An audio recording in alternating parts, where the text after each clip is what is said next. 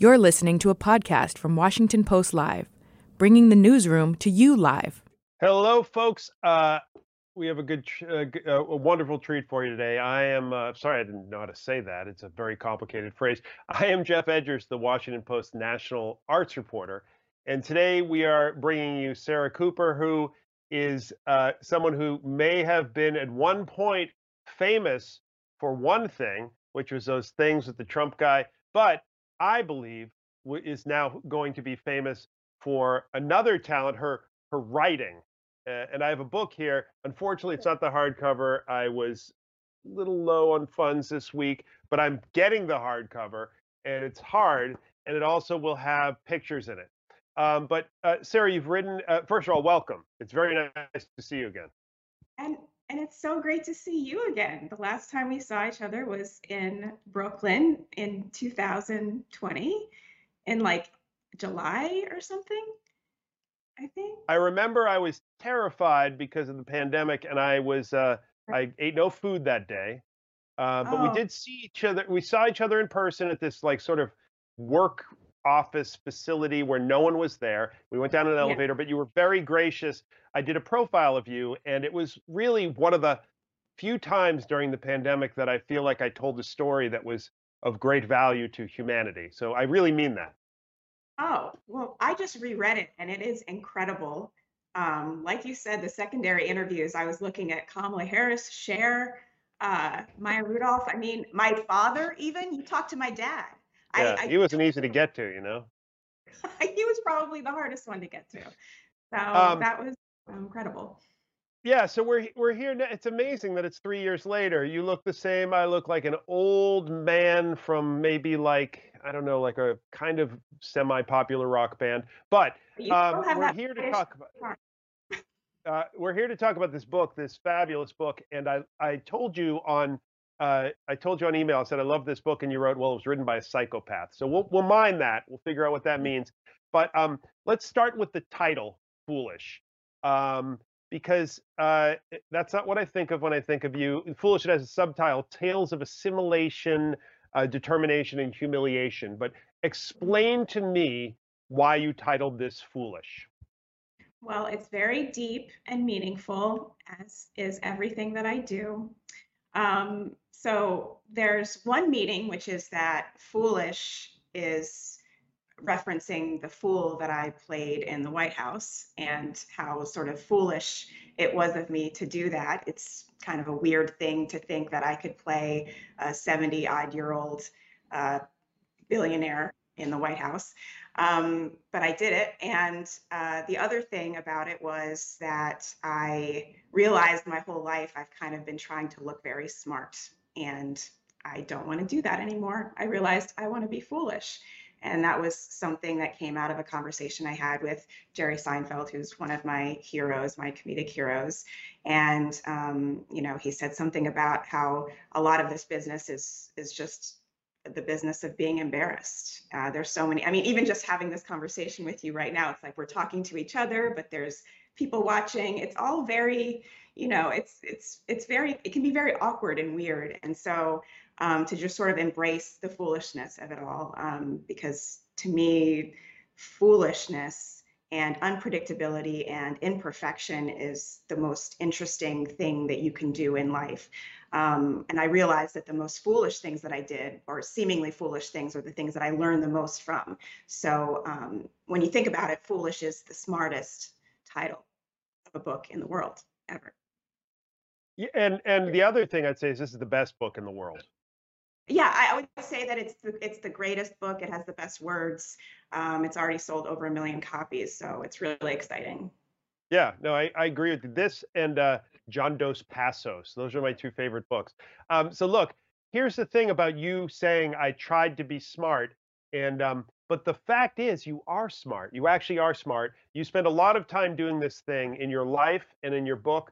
I call it scanning for rejection, where you take anything that exists in the world and you find out why you are flawed and you try to explain that. And I think you are hard on yourself. Sometimes I want to get into this book and say, Sarah, too much. you need to embrace yourself more, but then you do embrace yourself, and it's okay. So tell me about that, because um, to the outside world, we see you as an incredibly intelligent, funny, attractive star who came up and just blew up. So that's not how you always see yourself. Yeah, no, it's not. And I am hard on myself. And it's the perfectionist thing, being an immigrant, you come here and you just you want to do everything right because you feel like if you do one thing wrong, it's going to be over. You feel like you only get one chance at everything. So a lot of my perfectionism came from thinking there was one right answer to everything. Oh, I said that, but I said it wrong, or I shouldn't have said it that way, or I shouldn't have used those words. I mean, I do it to myself constantly. And it's taken me a long time to embrace the idea of, hey, I did what I did. I said what I said. I'm right where I'm supposed to be, and kind of putting that in my mind instead of what I had before. And so it's like a daily process of just embracing every step in the journey, and whatever step gets taken is the step that was supposed to be taken. I mean, even my marriage, just realizing how a month ago I was saying how I was so disappointed in myself and angry at myself for choosing the wrong person for me, and a few days ago I thought to myself, wow, he was actually the perfect person for me, because without him I wouldn't have learned so much about myself. I wouldn't be where I am right now. So I'm so grateful now that he's the person that I married and that I spent 8 years of my life with. So it's like my mom says when she has these, she kind of reads these home goods decor sayings around the house, but they're actually very true. They're very frustrating, but they're very true. And one of them is, life is a journey, and every step you take is, the right step. And it's cheesy as hell, but it's actually very freeing to just embrace every moment as the right moment, as the exact moment that you were supposed to have. So I uh, would ask you, this question is sort of two-sided, because there are people who don't write their memoirs until they're like 97 years old, right? And really, it's true. Uh, Golda Meir, I think she wrote her memoir when she was 97. But you, on the other hand, have written this memoir at a point that I would say you're in the beginning or mid, I don't know how you describe it, but you've got a lot of time left being a creative, active person. And so tell us about the decision to write this now. Yeah, I mean, it is early for me to write one. As you know, I'm 23. So being so young, I shouldn't be writing a memoir this early, but I am. Um, I had a great editor, Jill Schwartzman at Dutton, and she just really believed in me. And she said, I think that you have a lot to say. And you know what? She was right. And she helped me put together these essays.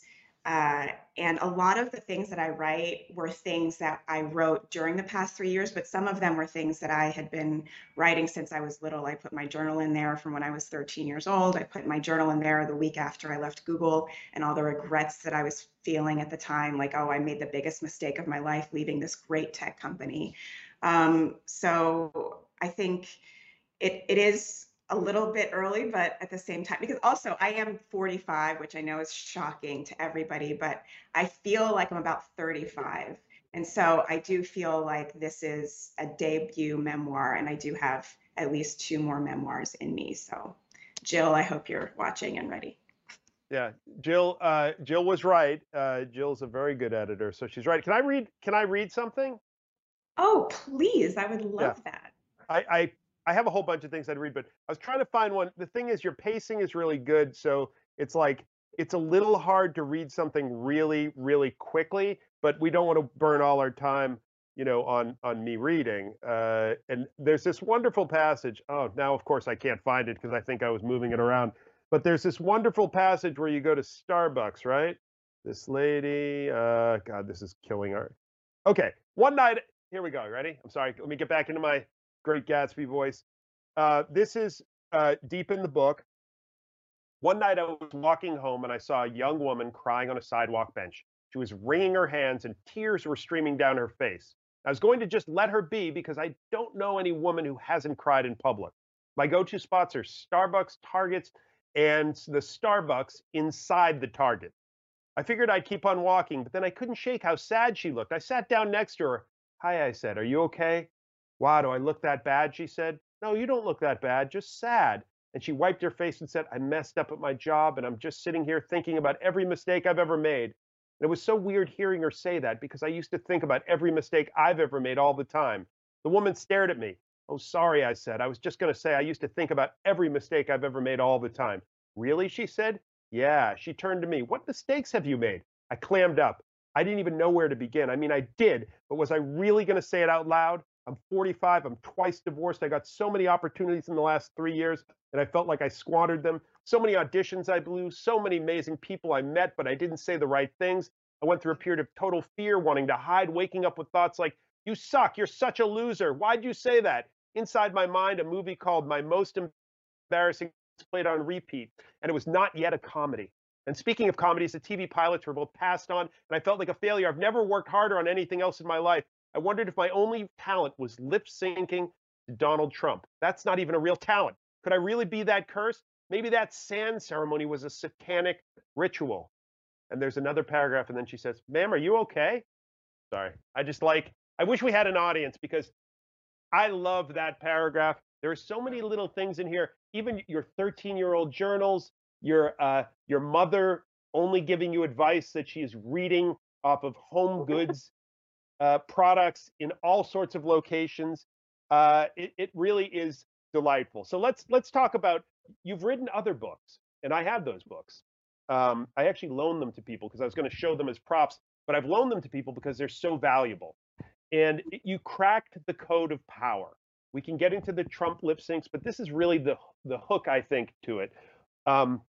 You worked at Google and Yahoo. You were very successful. And what did you learn there? Try to explain that to people and tell us about those other books because we want them to buy those too.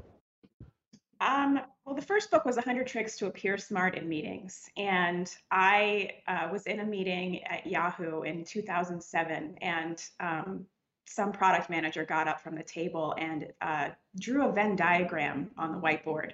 And this Venn diagram made no sense and had nothing to do with what we were talking about. So I assumed people would be like, hey, Jasper, sit down. But instead, people were fascinated by this Venn diagram and they wanted to make this circle bigger and the circle smaller, change the labels. And he went back to his desk and went back to his, Candy Crush or whatever he was doing. And so I wrote down in my notebook how to look smart in a meeting, draw a Venn diagram. And then a week later, I was in a similar meeting and someone was giving a presentation and said, 25% of people clicked on this button. And someone else said, oh, so about 1 in 4, and made a little note of it. And everyone nodded and was so impressed with this person's quick math skills. And so I wrote, how to look smart in a meeting, translate percentages into fractions. And I put that notebook away for a really long time, 7 years, until I was working at Google and I was a manager. And I came across it when I was moving in with my then fiance. There's a picture of me at Google. And I had so many more tricks, so I added to it. And I learned so many things. I think the biggest thing that I learned was so much of the corporate world is about imitation and imitating the person who has more power than you in order to get to that level. And so a lot of the corporate world is this performance. And I write about that being like, every quarter we had a performance review where they would tell you how convincing your performance was. And every quarter my manager would say, Sarah, you seem so passionate and engaged in your job. And I'd say, thank you very much. That's what I was going for. And I just saw a TikTok the other day, literally a girl who is in Gen Z. Gen Z is all about bare minimum Mondays. I don't know if you've heard of this, but they're finally getting hip to what's going on in the corporate world. And she was laughing her ass off because she said, I was in a meeting and we're talking about all this stuff and everyone's pretending to care. And then after the meeting, someone got mad at her for not pretending enough. That's literally what you're being judged on, is how well you pretend. And so that, I don't know what's going to happen with Gen Z because I feel like they're kind of seeing, the man behind the curtain at this point. And so I don't know I didn't really see it in that way. I saw it as, oh, this Hmm. is a job and Google is going to change the world, organize all of the world's information, don't be evil, all of that. I bought into it. And it works for a while, but if you don't truly believe in those mantras, it can be hard to kind of keep going. And so that was a really long way to say that, you know, a lot of these jobs tell you to show up your whole self, bring your authentic self, but you just, you have to love drinking after work and going to see baseball games. It's a very specific culture that you have to fit into. At Google, they called it googliness. You have to have a googly personality, and no one even really knows what that means. But you, at some point, I was like, I don't feel the passion that I think everybody else feels, and everybody may be pretending to feel or not pretending to feel. And when you have that disconnect, it can be a sort of an identity crisis. And that's why I ended up leaving Google, was because I felt like I was living sort of a double life where I was sort of, my body was in meetings, but my mind was elsewhere. And so that's why I had to leave. Um, and I don't know if that answered your question, but that's a lot, probably. I think that answered it. The interesting thing about Gen Z, I think, is that we people you and I are in our mid 30s. In our Yeah, 30s, where we're on to the power structure, but we keep it in our heads and we write secret books or we make a movie like Office Space or whatever. The Gen Zers, in the midst of actually being at work, break up the meetings right. and say, "Look, I don't have the bandwidth for this. I'm going home." So that's, to me, the big difference. The thing about your Trump lip sync. Now, first of all, the roots of this lip sync were you were a fabulous singer, but not using your voice, right? You were a lip syncer. You were an amazing Yeah, lip syncer and could not even get into the chorus at the school in this area, which happened to be run by a man who went to prison for molesting children, right? that's what Maybe that's happened. not funny. I don't. Wow, that's real. I mean, it's real, but that chapter is one of my favorite chapters. His name was Mr. Joins, and I just wanted him to like me so much. I wanted him to put me in the chorus. I thought I had this amazing voice. I went to church every Sunday. I was a young girl. I was belting out these hymns, and I just thought I sounded so great. And then my mom leaned over to me and she said, "Just mouth the words. Just Don't mouth. actually sing. Just mouth." And that's when I started lip syncing. So I started lip syncing God, basically.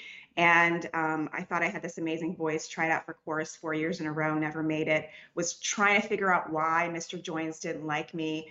I really, really wanted him to like me, and he never put me on the chorus. And then always had a chip on my shoulder about singing. And when I was 32 years old, I took a singing class and made my parents come watch me do a recital at age 32 where I sang Bonnie Raitt, I Can't Make You Love Me. And I dedicated it to Mr. Joins because I just could not get him to like me. And then a few years after that, looked him up and realized he had been uh, convicted of, yeah, uh, Yeah, pedophilia. and I'm glad to say you quoted. That's where you quoted the Washington Post article on it. And I'm Yeah. sorry, just to steal your punchline, you said part of me felt relieved that I was not one of his victims, but mostly I kept thinking, wow, Mr. Joins was a pedophile and he still didn't like me. Maybe I really can't sing. Sorry, I mean, like you're always you give it for the joke. I appreciate that. Um, we have this special thing, Sarah, where this is the Washington Post Live. There are when people found out that you were going to be on here, there were millions of people sent me notes, telegrams, and we have a thing called viewer mail, and we have just normal people in normal walks of life. We have one of them to ask you here. Can we see that question, please? Yes. A fellow named Fred Armisen from Mississippi emailed me, and he said, "What is your favorite name for a street, meaning an existing name?" What is my Seems very favorite name familiar. for the street? Yeah. Okay. Well, I kind of grew up on a street called Minuteman, and I like it. I like Minuteman, and I remember trying to figure out my porn star name, which I believe is like your favorite candy, and then like the street that you grew up on. So mine was like Tootsie Roll Minuteman, and I just thought that was funny. So I guess I'll say that. All right. in that story that I wrote about you, one of the leads was a woman named Robin who kept writing you. And Yeah. I feel like this question is like when Robert Plant gets interviewed and they say, when are you going to form Led Zeppelin again? So, and I know what your answer is, but I want you to tell me because I think millions of people want to know this, which is people didn't just like your Trump lip sync, they attached an importance to it as if you were shaping American politics and you were saving people, and that you were exposing something about the power structure and the way the world worked in ways that no one else could. That's why the vice president of the United States spoke to me one day, about you. Um, and also, it's funny. But I'm sure you get asked this all the time. This woman, Robin, asked it. They say, Sarah, we need you. We need you to go do more Trump lip syncs or blank lip syncs. We need how can you sit there quietly writing your memoir when you could be lip syncing Donald Trump to stop him, right? So Mhm. tell me about that. I don't think you're going to do that again. Well, yeah, it changes all the time. I gotta be honest. I went on a little bit of a book tour, and I was at Politics and Prose in DC, and we opened it up for questions. And the very first question was, uh, "Can you do Trump?" I was asked to just do Trump right then and there, and I wasn't sure exactly what he meant. Um, but every city that I've gone to, somebody's asked about them. And it hits me every single time how much these videos meant to people. I went to my nephew Tyler's football game, and I was buying a ticket, and actually they just let me in because I'm Sarah Cooper. But the guy behind the ticket counter said, "You're Sarah Cooper," and I said, "Yeah." And then we didn't really talk, but then I got a message afterward, and he said, "I just want to say how much your videos meant to me. Me and my dad used to laugh with my sister and my mom at those videos, and he's gone now, but I feel like I can still hear him laughing at your videos." And it gives me chills just saying that. So it all the time it hits me how much people love these videos. And it's hard for me to think about, does doing them again, make them mean less, or does it keep it going? I've said before that I'm not going to do them. I've written in the book that I'm not going to do them, but as you know, this book is filled with lies, so, and written by psychopaths, so it doesn't really matter what I wrote in the book. But I do sometimes think about it, like, if he it looks like a big threat, maybe I will. I don't know. I actually don't know at this point. I think that like all great artists, and when I talk to people who I love who write and comedians and musicians, I feel like it's just up to them. What I don't feel like it's very hard sometimes to figure out what am I deciding based on being asked to do this so many times, and what am I deciding based on what I want to do. And Exactly. I want to tell you now, with all these people watching, you should do what you want to do, right? That's it. Thank you. But I I mean, here appreciate. you are. You've defined yourself. You've already defined yourself. You've had an excellent comedy special. You've now written a memoir at the age of 23, and we know the Trump stuff. I actually talked to a young person today who was like 19, and I said, "Hey, I'm talking to Sarah Cooper later," and they were like, "Who's she?" And I said, "She did that Trump thing," and they had no idea who you were. And then I said, "Do you know who Tom Hanks is?" They said, "No." And I said, "He's in that Toy Story thing." He said, "Oh yeah, yeah." So I don't know if that's comforting or painful, but the beauty of Can it I is you move tell on. you? Can I Yeah, tell you something? I sure. was in Chicago last weekend, just hanging out with actually Courtney Hall, who moderated my event at Chicago Humanities Festival, which was really cool. And a guy looked at me and said, "You know who you look like? You look like that girl who did those Trump videos." And I said, "Do I?" So I actually got interpreted as the person, as myself. And then someone else said, "You're not her." So, I don't know what's going on with the kids these days. I really don't. Hey, Sarah, we just have a couple more minutes, but I'm curious. You're very, very honest about your life, You also share a lot about. I met your ex-husband, your second ex-husband, Geoff. He had a guitar in the room. He seemed like a nice guy. I don't know. I wasn't there. I didn't look in the linen closet and see all of his T-shirts. But I talked to your parents. There are things you say in here that are tough on you, and things that are also like very revealing. Did you go to these folks and say, "Look, Geoff, I'm going to write about this. I just want to let you know," or did you go to these folks and say, "I'm going to write about this. How do you feel about that?" And then think about all of that. Because, I mean, he comes off ultimately quite nicely.